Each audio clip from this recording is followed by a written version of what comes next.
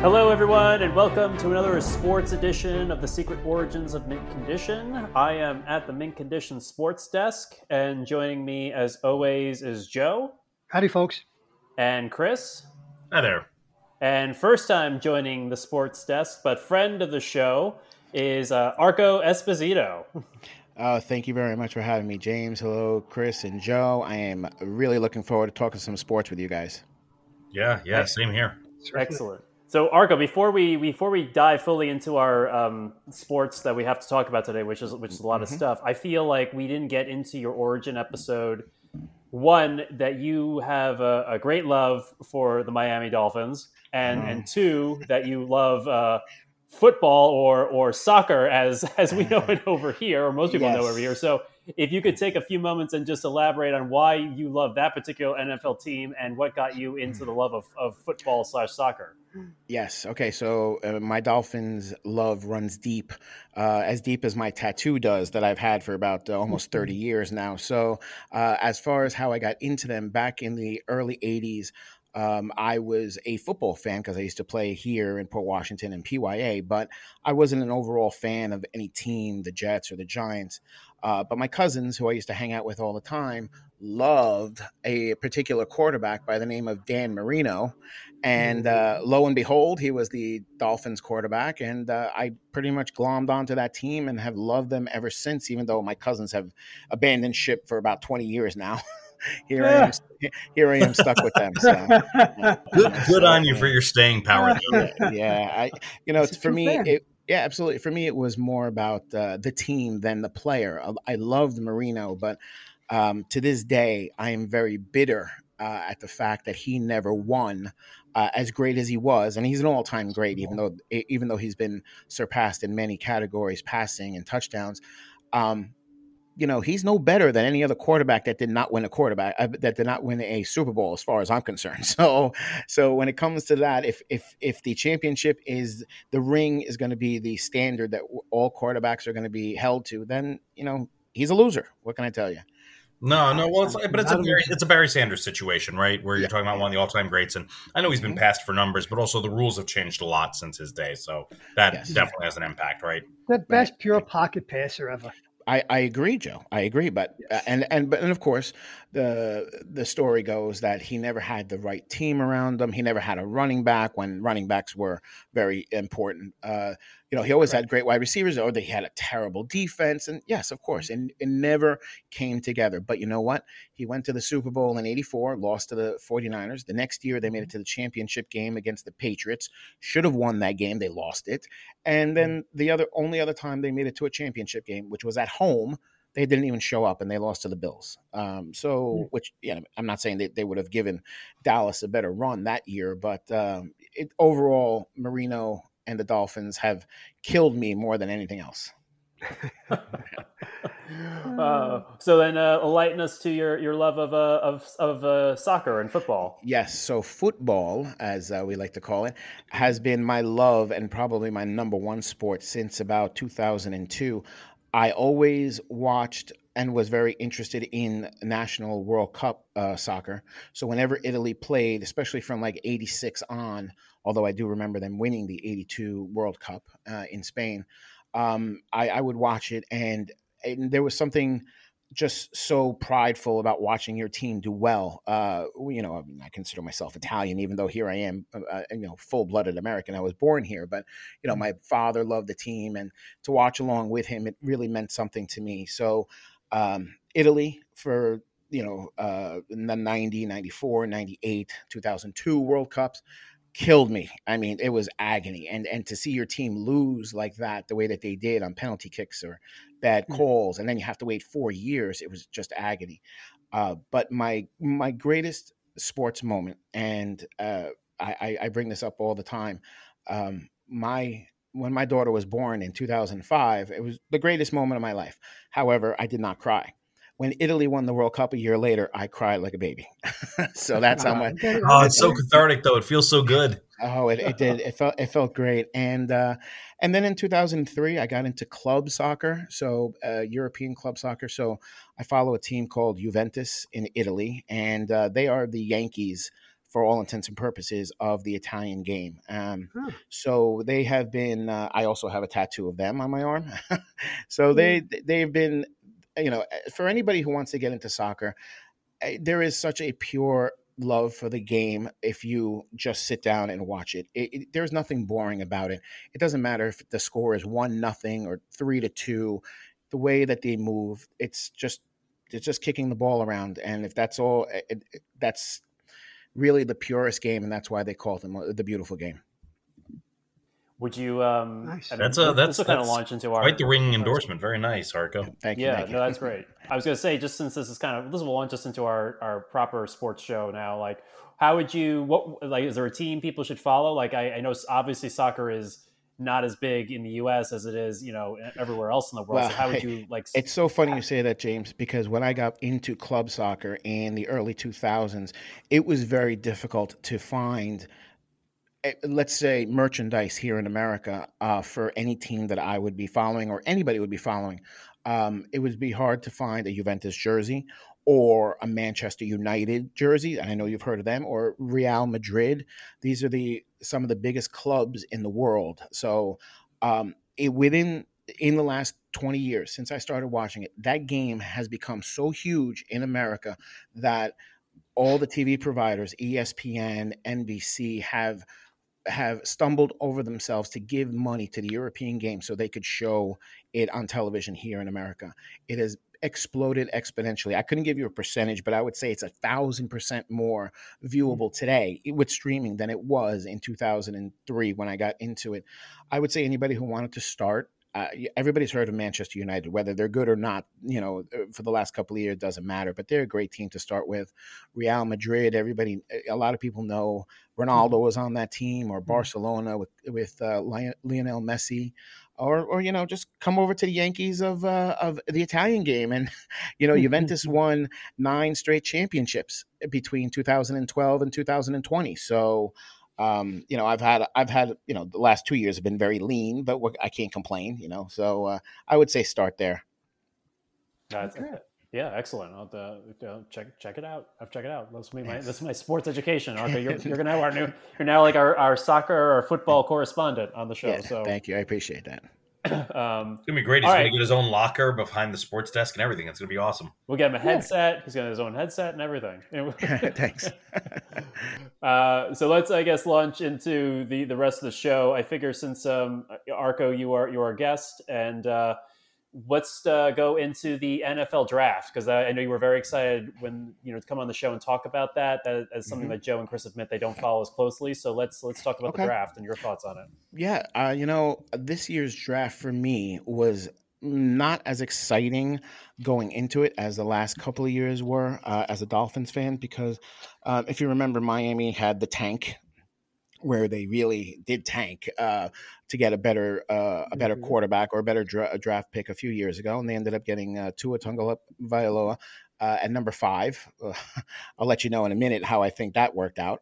And then last year we had a couple of good picks also with Jason Waddle and Jaden Phillips in out of Miami. But this year we did things a little bit differently. I'll go into the rest of the draft in a minute, but Miami themselves basically gave away their draft and only had 4 draft picks because they were able to get Tyreek Hill out of Kansas City. And he is a home run hitter for a wide receiver. He is top 3 in the league. So that he's worth the money. People say to me, well, you gave away too many draft picks. And I don't think so, because we had a number 29 draft pick number in the first round. Okay. It's not like he was in top 10 or top 5.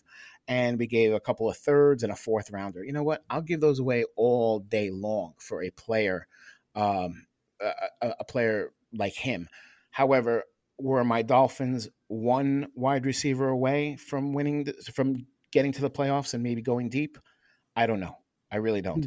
I think that it really is going to go on Tua's arm, and this is going to be the make or break year. And if he if he is able to connect to these guys, because we know he has good chemistry with Waddle already, but if he's able to get Tyreek Hill over the middle and let Hill run like he has been doing for Kansas City, there's no reason why we can't be a better team than we were last year. Last year, you remember, we started off with 1 win and then we lost 9 straight. And then we won the next 8. And so we were wildly all over the place. And that cost the coach's job. We can get into the rest of that also. I know you guys had some thoughts about that. Yes. I know you have some thoughts about that. But as far as Miami's draft, give it a C, because they really didn't draft anybody that was all that great. They had the linebacker Channing Tatum out of I forgot where he was, Georgia. But the rest of it, really not that necessary to talk about with Miami. The rest of the draft, though, I will say this. While there were a couple of teams that did fantastic, Houston did great, Detroit did great, Indianapolis did great also. A lot of A's and B's. I will tell you guys, as New Yorkers that we are here, I know that there are some Giants fans among us. Mm-hmm. The Giants had an A draft because they were able to get Thibodeau at 5, I believe, and Right. I didn't think he was going to last that. I didn't think he was going to last that long, but That's there a was good some point. there was some movement there at the top that made that happen. But I will say that as far as an A plus goes, the New York Jets had a draft that, if they can put it together, and I'm not a Jets fan, but I will tell you, if they can put it together, that team will be scary within 2 years. The only thing that's missing is knowing whether they have a quarterback or not. You have a first-year quarterback who has some progression, and you see him doing better. Obviously, he's going to have lots of bad plays, but the one thing about Zach Wilson last year that I can say, and if Joe, I know you're not a Jets fan, but I'm sure you watched some games, he did not look good at all. I mean, there was not one point in the season that I said, oh, he's gotten better. No, at no point did he get better. Mm-hmm. So it's almost like he's going into a second rookie year. Like, the Jets really don't know what they have with him. You can't say that he's got a great arm. You can't say that he's got good instincts. He's a pocket passer. I have no idea what they're going to do with him. And, I think that's the only thing holding back the Jets this year, and saying that they're going to compete in the AFC East. I would agree with that. Arco, what do you think about the Giants and the Jets' 2 top picks, Kenyon Thibodeau and Ahmad Sauce Gardner? What do you know about that? The Sauce did not give up one touchdown in college. I read that this morning. But there was talk about him, which I don't know, and I have to say that I didn't get to see him too often during the games in the collegiate level. But I will say this. Why would anybody say that he kind of turns off and on and off his motor? He's kind of like not as dedicated to it. And, that's the one problem. He's also coming off I believe he had a foot injury, if I'm not mistaken, correct? So there's questions about that. But overall, going off of his career at the collegiate level, you can't say there was anything that you don't like about the guy. So he was up there in the top 3 or 4 top players in this year's draft, and that the Jets were able to get him is fantastic. Their number 10 pick, Garrett Wilson, was thought of as the best wide receiver in the draft, and then they were able to get what a lot of people thought was one of the best defensive ends in Jermaine Johnson. But I like that kid. I love Thibodeau for the Giants, because they got themselves what could be, I hate to throw it out there like this, but next. Careful. I know you don't want to say the next Lawrence Taylor, but you know All what? right. I know you'll take the next Jason Pierre-Paul. Pierre-Paul? Yeah. Yes, I would take that. Yes, exactly, and possibly the number 1 or number 2 offensive tackle in the draft with Evan Neal at 7. Mm-hmm. The Giants had such great value in those 2 picks that if they messed up the rest of them, which I don't think they did, but I really think that they had an A draft. I've seen some A minuses in it, but pretty much A straight across the board for the Jets, and an A plus for the Giants. I mean, Giants an A, and Jets A plus. What about this kid, Wendell Robinson, the wide receiver? Okay, I saw some stats from him. I will say that he it may have been a little bit of a reach at at number 43. However, I understand what they're trying to do and give Daniel Jones as many weapons as possible. Yes, exactly. But let me ask you this: do you believe in Daniel Jones? No.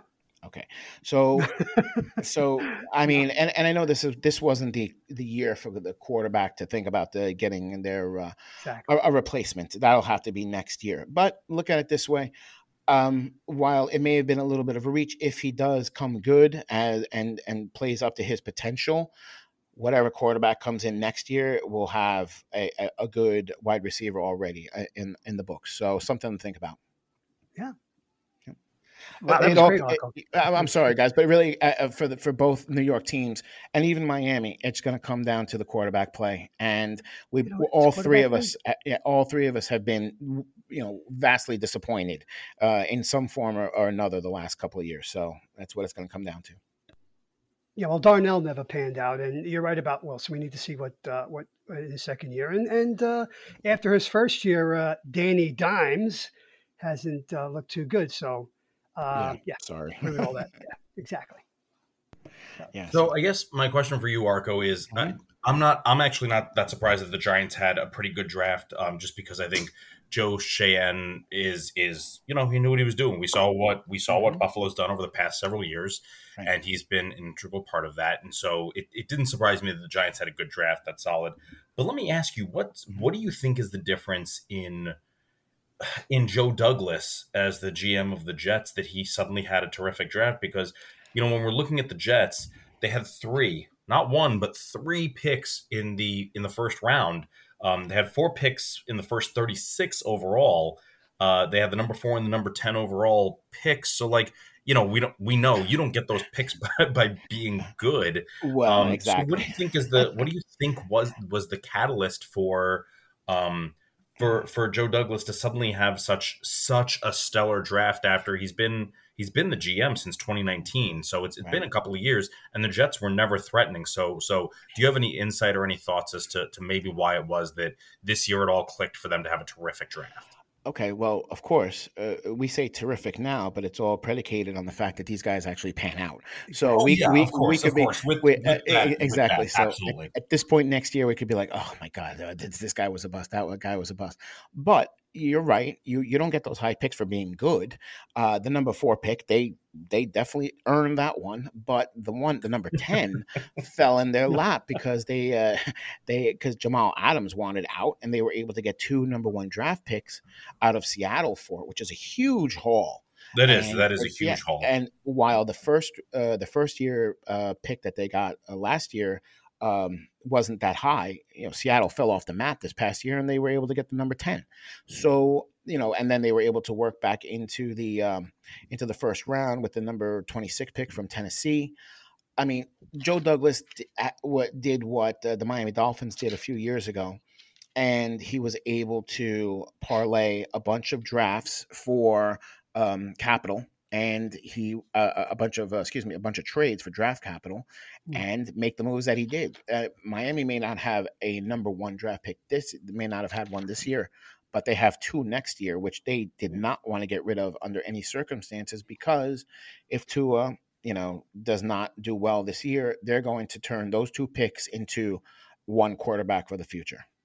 Exactly. Yeah, which I hope doesn't happen, because I really want to be a Tua guy. I really do. I loved him, and I love his motor. I love that he's a winner. But you know what? Sometimes it just doesn't translate over to the NFL. And if you give me the draft over again, because it kills me that we got him at 5 and Justin Herbert went 6.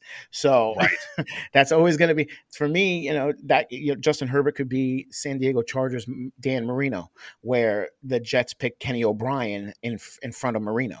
And we all know how that turned out. Sure. Well, it's like the Chargers in reverse when it came to Eli Manning and Ben Roethlisberger. Exactly. I have a question for you, Arco. Sure.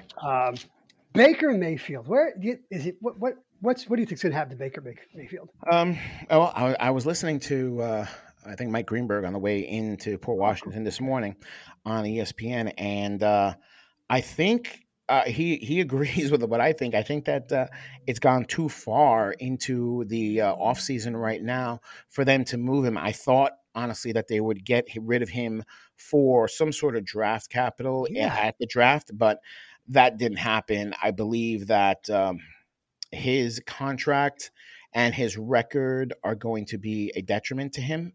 For whatever reason, I don't think anybody wants to take a chance. I thought that Seattle might bite at this point, and I think what it's going to come down to is he's going to be on the Browns roster come training camp, probably July when it starts. Let's not talk about mini camps. I think that it's going to come July, and they're going to wait for somebody to get hurt, unfortunately, in somebody else's team, and they need a quarterback, and boom, somebody's going to make a deal for him. If you were the Giants, would you bring him in? You know what? Baker is serviceable. He had a great second year and third year where he was going up, and then last year was a problem for him. He played through an injury for his shoulder, and he didn't want to be taken out. He didn't want to get any treatment for it. He wanted to show everybody that he was tough and this and that, and he wanted to be the savior for Cleveland. Okay, well, they sucked, and a lot of people had them going deep into the playoffs, if not Super Bowl contenders. And then he turns around and he says, well, I had the shoulder injury. Well, you can't have it both ways. You either don't have a shoulder injury and you play through it and you keep quiet, or you have a shoulder injury and you go out immediately and you get it fixed so you can come back or whatever. But I think he's gone through too much of this at this point where Cleveland is fed up with him, and the fans are definitely fed up with him. Yeah.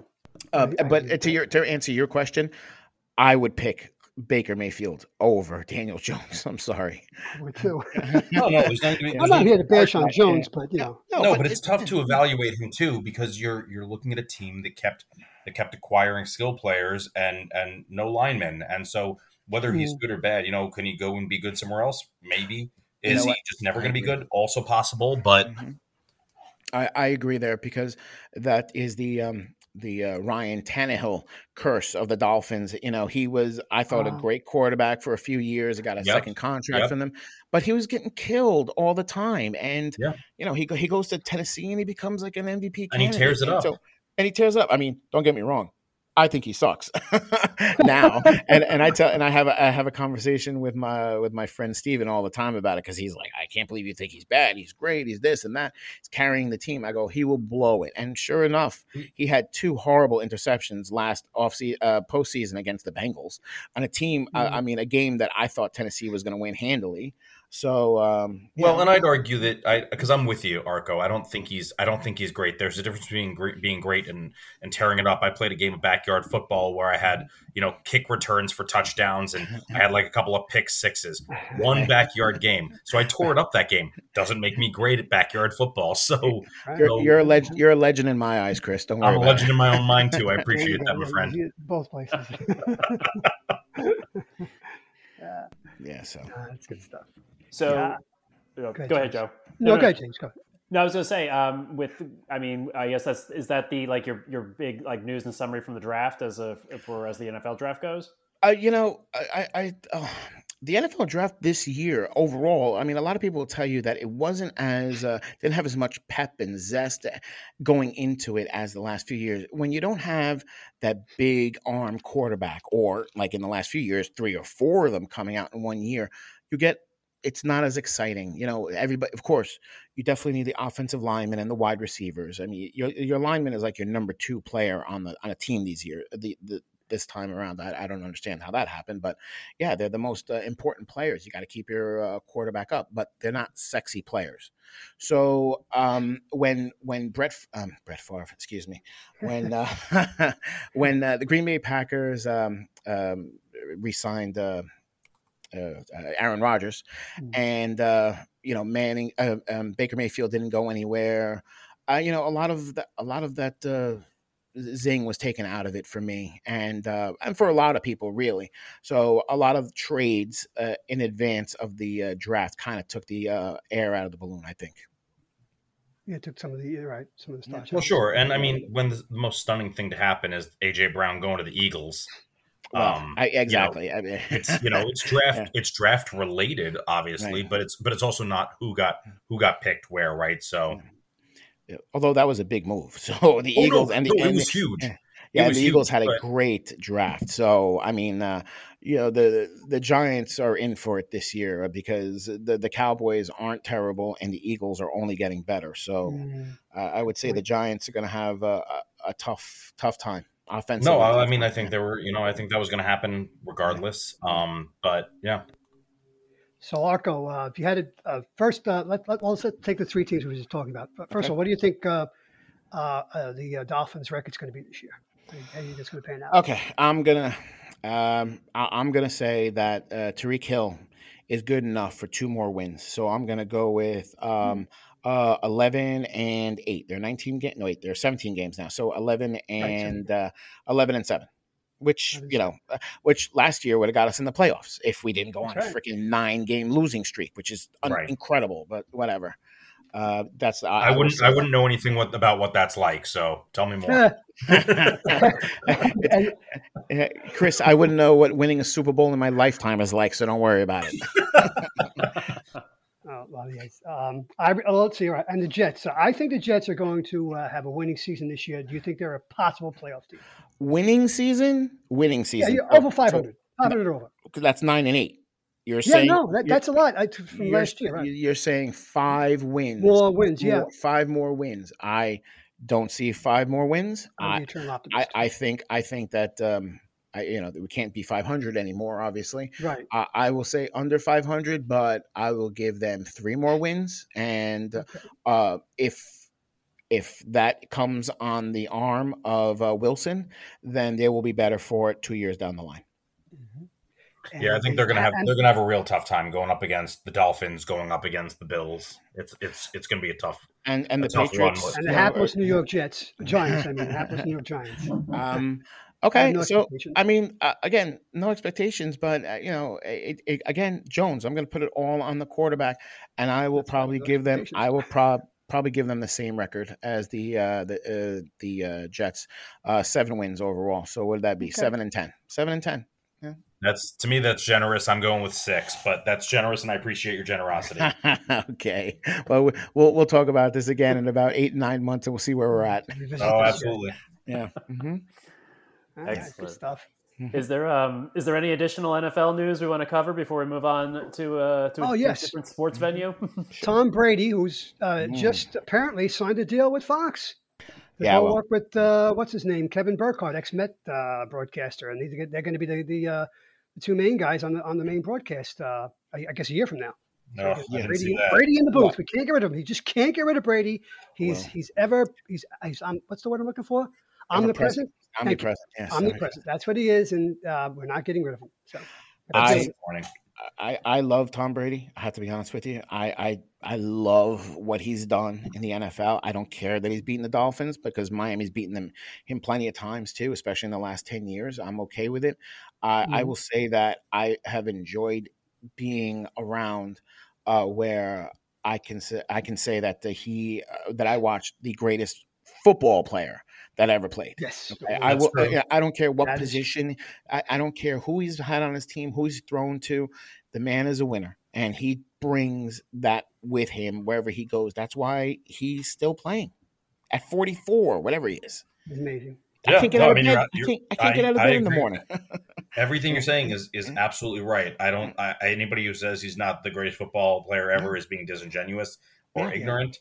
Exactly. I just don't. And despite the fact that every time we see him in the Super Bowl, we win a ring, I just don't like the guy. That's fine. But, as far as broadcasters go, I'll tell you what, the best broadcasters, play-by-play guys, color commentators, whichever you want to call it, are the ones that used to play the game. Troy Aikman has been great for the last 20 years with Joe Buck.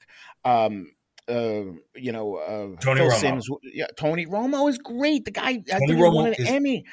Tony Romo, I don't care what you think about him. I know that you guys are Giants fans, and you probably hated him, but he's great. He's very good. Troy Aikman is great. There have been a lot of players that I have not liked doing the play-by-play, and usually it's the guys who don't give me any insight that I couldn't already have. I want to know what the insight is like from playing the game. It's one of the things I really like about Tony Romo.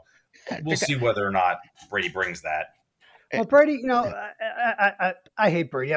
Obviously Giants fans don't hate Brady as much as Jet fans for obvious reasons, but two of my greatest sports moments in life are the two times we beat him in the Super Bowl, especially Super Bowl 42. And they were fantastic wins, Joe. I'd take nothing away from the Giants. Sure.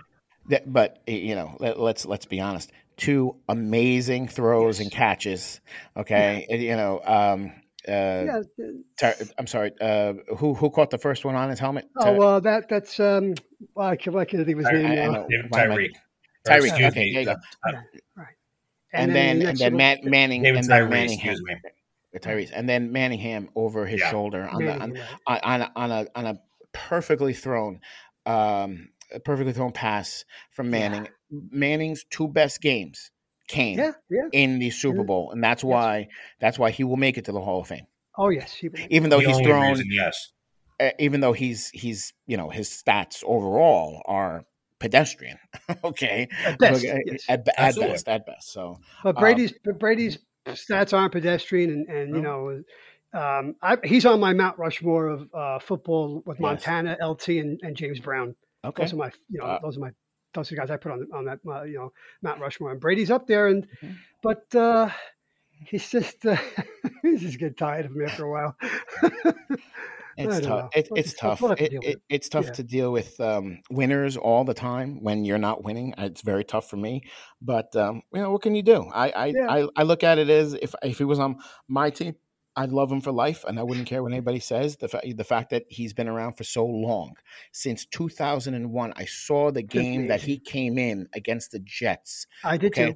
If it wasn't for Mo Lewis, you'd never know when he was going to show up. I mean, if it wasn't for the fact that Drew Bledsoe basically had his aorta ripped off his spine because of Mo Lewis, the legend of Brady may never have really happened the way that it did. So, we've been in the last 20 years, we've been around so many fantastic moments that I think it's hard to say we hate anything or anybody or any team.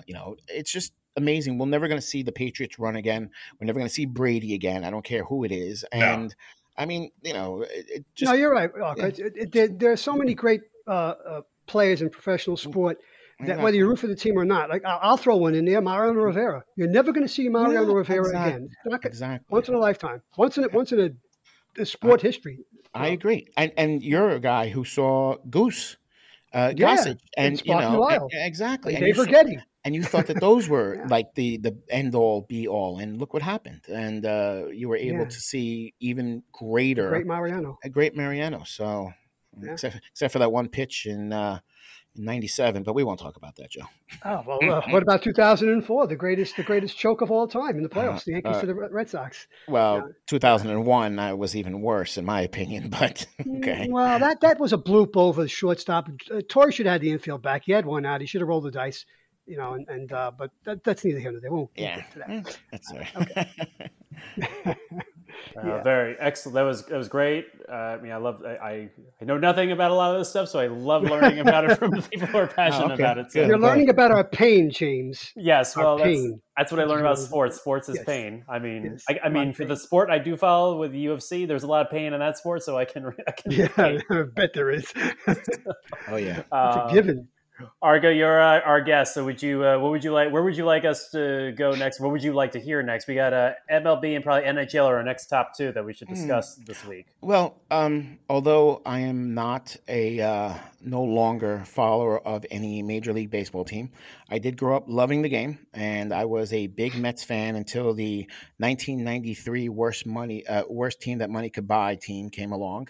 And actually, that was 92. I apologize. Mm-hmm. And 93, the Marlins came along, and that's when I hopped on them since they were a Miami team. But ever since, I'm giving you the backstory. I'm giving you the backstory why I no longer watch baseball. After the Marlins won in 97, bought the championship. I'm sure Joe would tell you. They got rid of their team within a week of winning.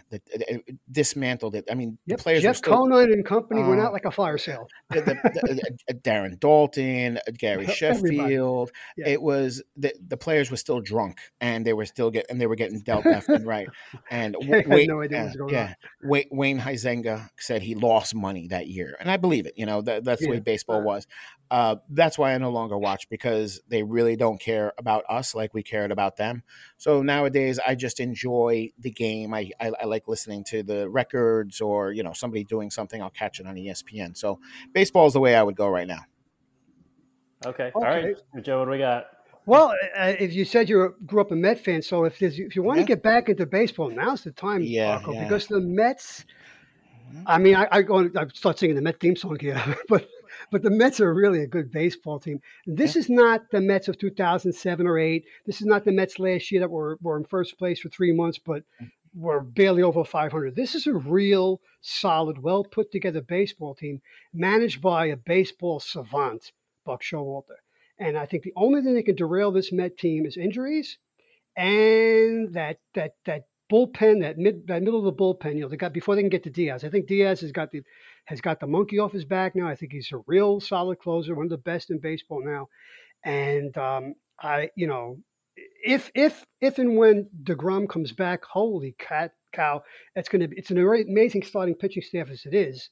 But it's going to get even better. If you can add DeGrom to Scherzer, McGill, and Bassett, it's going to be an incredible. They're going to be a very tough team in the playoffs. As you know, playoff baseball is about pitching, and pitching. Yeah. The Yankees bash their way every year to a playoff spot, and then those bashes get shut down by the good pitching you see in the playoffs. And so this is the time to jump on the Met bandwagon. And if not, you want to jump on the other side of town. The Yankees are lighting it up like crazy. Yeah. And for basically the same reason as the Mets, the starting pitching and the bullpen is incredible. They've really shored up that infield defense on the left side with Donaldson and IKF. I think Boone had a brain transplant. He looks like a manager now all of a sudden. And one thing that can derail the Yankees is, of course, injuries. They're always injury prone, and their offense still is, it vacillates. Let's put it that way. So, but right now, the Yanks and the Mets are the two hottest teams in town right now. So, Joe, can I ask you a question? Because you're a big Yankees fan. Yes. And I remember Boone. I remember Aaron frickin' Boone hitting that home run against the Red Sox in 2003. I watched it live, but I know that he comes from a baseball family, so I know that you call Showalter a savant. But Showalter's been around for 30 years. He's like this year's Dallas Green, if you remember him. Those guys really know about baseball. Or Jim Leland. Or Jim Leland, yes, exactly. Love those guys. But, Boone, I think, from what I know, and what I've been hearing over the last few years, I think he was being hamstrung by the organization with his moves. And it almost seems like he's got a little bit more free reign to do what he wants. You are reading the minds. Am I right or am I wrong? Because you are definitely right, Arco. Okay, you are completely right. It's been said on the fan WFAN. Yankee fans are saying online, this is a different Aaron Boone. I think before the season started, he probably gone up there to the main office and put his finger in Cashman's face and said, all right, you give me all these guys, now let me manage this, French, fucking baseball team. Yeah, I agree. Yeah. And a lot of teams, are going to the analytics. I don't know how many coaches are left that do not go by the analytics. And I know that I'm not a fan of it. And I can't say that I've watched enough to say that it's working or not working.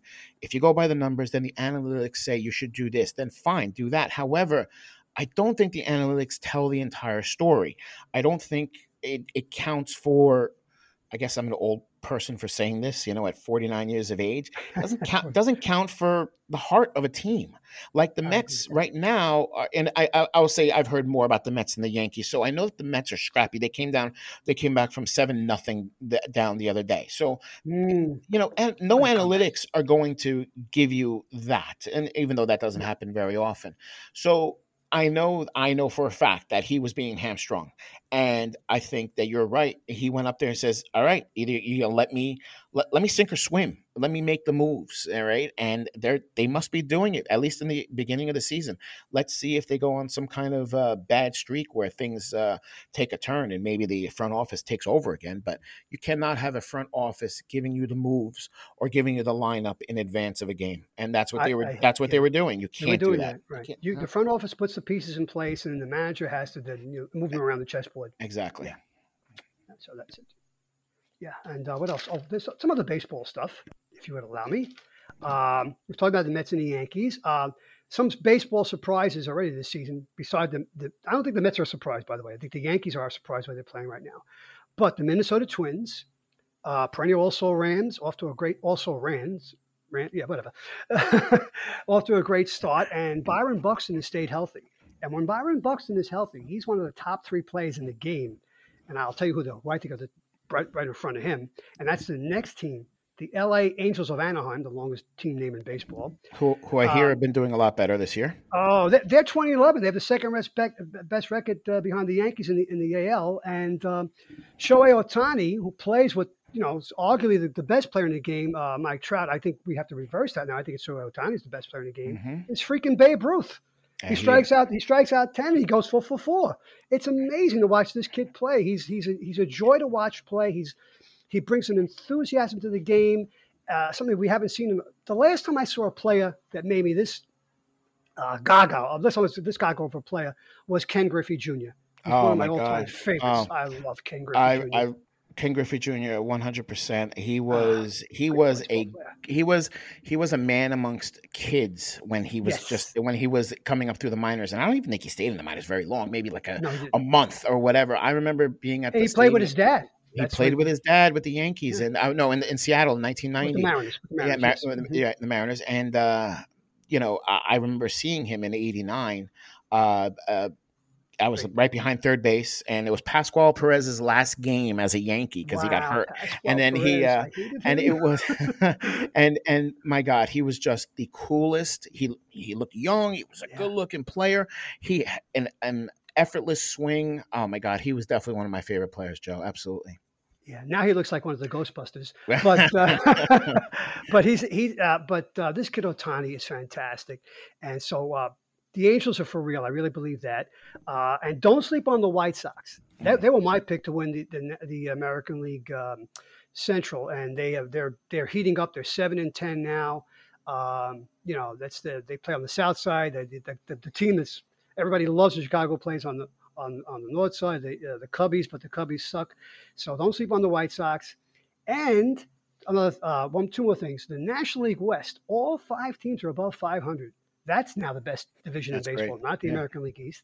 Absolutely. And last but not least, no Yankee fan could pass this up. And I'm going to knock with us in saying this so I don't jinx the Yankees. But the friggin' Red Sox are in last place, and I love it. Yeah, they're tanking. They're behind the Baltimore Orioles. Yeah, they're tanking. Can I ask you a question real fast, Joe? Since you're a big baseball fan. So obviously in the last 10, 15 years, we've seen a trend where the pitcher is not going past 6 innings. Starting pitcher, that's correct. Starting pitcher is not going past 6 innings, and that's why the middle relief is more important than ever. However, you had a pitcher who had a perfect game back in going into the 7th or 8th inning, I believe. Kershaw back in April. I understand it's early. I understand he has had arm issues, but 20 years ago they're not pulling him out. Of course not. And unfortunately, we're never going to see the pitching stats that we saw. We're never going to see, although we are 300 wins. We're never going to see 300 wins again. I don't know if you'll see more than one or two more people doing 3,000 strikeouts. Does that cheapen the records that are going to be there forever? Because nobody's ever going to get close again because of what is happening in the game. Yeah, it changes the records. It changes the plaques that are going to go up in the Hall of Fame, obviously, because obviously Scherzer's going to make the Hall of Fame, but he does pitch complete games. Obviously, Kershaw's probably a Hall of Famer. Justin Verlander. Yeah. If he doesn't throw another pitch ever again, Jacob deGrom, Garrett Cole, people like that. But you know what? To speak to what you just said, and this goes back to what you said about Aaron Boone. I've been, you watch very carefully. 3 nights ago, Aaron Boone let Cole come out for the seventh inning when he was already way past 100 pitches.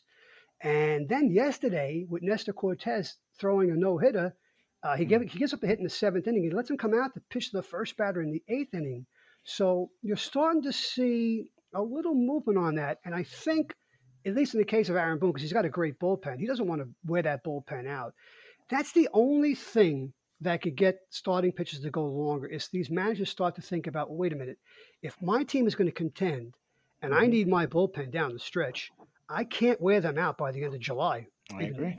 I agree. I got to let my starters go how about a little bit longer. Yeah, I mean, I always thought a 6-man bullpen, a 6-man rotation was the way to go. I think that's a good idea. I don't understand why they don't do that. I mean, they carry enough pitchers on the team, so I don't know why they can't have a long relief pitcher who starts, basically, something along those lines. But my second question. They did in Japan, a 6-man rotation. Yeah, I'm sure. Mm-hmm. So we were talking about Ohtani and the knock on him, and it's not a knock on him, but overall the fact that he's quote unquote wasted on the Angels and on a West Coast team, whereas nobody on the freaking East Coast is standing up late enough to watch Ohtani play when the game started at 8:30. That's a good point. Okay, so I mean, he's superstar. I'm sorry, did he win the MVP last year?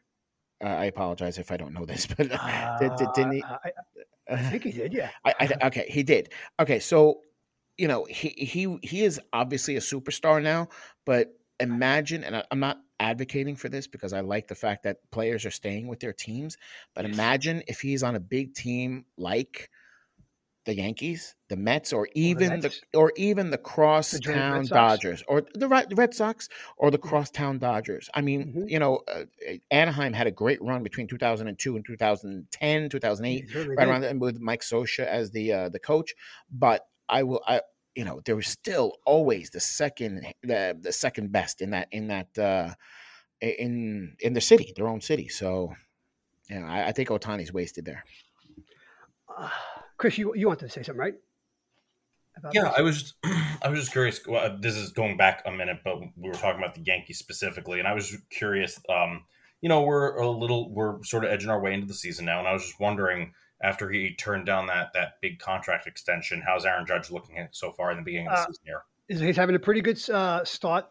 Pretty good start to the season. The Yankee offense has cooled off after the 11-game winning streak, but that's just ups and downs of baseball. I think he rolled the dice, and I think he may have rolled the dice correctly. And he came up with a natural. Well, we'll see. For now, because I'm sorry, but he has again, I'm talking about like I know this stuff, but I know that he has been very injury prone. I mean, the guy took a hard swing a few years ago, and he was out for like 2 months. All right. Oh yeah, he had the intercostal, which is basically a strained ribs. So I mean, he's got the body type. These guys are so huge now, and they swing in so hard that they hurt themselves with a strikeout. And but that's what he's rolling the dice, that he's going to stay healthy. So there's a lot of baseball between now and then, and I hope he gets everything he wants, because he deserves it. But we'll see. It still boggles the mind that anybody could turn down $215 million. And you talk about guys that want to stay with teams. Jose Ramirez of the Indians accepted a 5-year deal, and they take this is baseball players speaking, not I, for only $125 million. And the union is giving him flack about that, because he said that's going to bring down what guys can make, other possible free agents can make. But Ramirez wanted to stay in Cleveland, and kudos to him. Yeah, absolutely. It's an individual choice. I do not begrudge Aaron Judge for making this choice, and I hope he has a great year, which helps the Yankees win a pennant and with the grace of God, a championship. And then if the Yankees want him to stay, they're going to have to fork up a big amount of cash to keep him. So it's a win-win. I look at it that way. Yeah, I agree. Yeah. Sure, fair enough. Yeah. So I think. One more thing: the Oakland A's, who are kind of like your Marlins of the 90s. They keep selling the players off, and they just traded away guys like Chapman and Bassett, and they're in last place again. So they're rebuilding again. But that's just like, I don't know what the hell's going on out there in Oakland. But they're also like, and I don't follow Oakland at all. But if you're talking about a team that does not put into itself. You can look at the Orioles for the last 30 years. You can before 2015, the Kansas City Royals were the leeches of the league, where they were making, and this is, there was a time where they weren't sharing revenue, and then they started to, and then the teams like the Royals wouldn't do anything with it. They would just pocket the money and give a $50 million payroll out there, which, let's not sneeze at $50 million, obviously, but $50 million was a big payroll back in the 90s. When they're doing it in 2010, there's an issue, and that also brings down the game. Okay. You're right. Max Scherzer of the New York Mets, right? Yeah. $43 million a year, $42.5 million a year. Yeah. His $42.5 million surpasses the combined salaries of three Major League Baseball teams right now. Right now, that's deplorable. That's deplorable. It's not fair. Listen, okay, these we know that these are all toys for these rich guys. I get it. Yes. Okay, but you and I have been fans of various teams through the years. We bleed. I have their colors literally in my skin. I have bled for my Dolphins. Okay, when they don't do well because the team has not been constructed correctly, or when you feel like you care more than the owners or the people running the team, it hurts a lot, and it makes you want to quit. And that's what happened with me back in 1998. I couldn't do it anymore. And the only reason I even watched baseball in '98 was for the home run chase that was going on. But see that that last part of what you're talking about there, because here the mistakes are going to be made, things are going to happen, but when you feel as though they're not made in earnest, when you feel as though you're more invested than ownership, that's the one that really hurts. You hate to watch your team lose, and you hate to see talent be wasted, but man, there's nothing worse than feeling like, well, I'm in it. I'm in it to win it. Why am I more invested than you? And that just never feels good. I agree. I quit watching the Dolphins a few years ago. I was so upset. They had started really strong. They were 4-1 or 4-2, but they had a bad loss against the Patriots, and I'm like, that's it. I'm done. I'm out, because we were playing above our pay grade, basically. We played such a horrible game that I knew how it was going to turn out. And it turned out that way. And I'm like, why do I care more? Why am I literally biting my nails down and every single game to watch them lose so horribly? I couldn't do it anymore. Right. Thankfully I got back in. Well, and like you said, there are these moments where because I'll turn off the TV sometimes too. Usually I'll stick around till the end of the game, but sometimes I'm like, nah, it just I don't need to feel bad. I don't need to feel badly tonight, so I can just turn this TV off. I hear you. I don't. Chris, I think Oh, go ahead, Joe. Go ahead. I'm sorry. No, I was going to say I don't stay. I was going to say I think. I'm sorry, we're delayed here. I don't.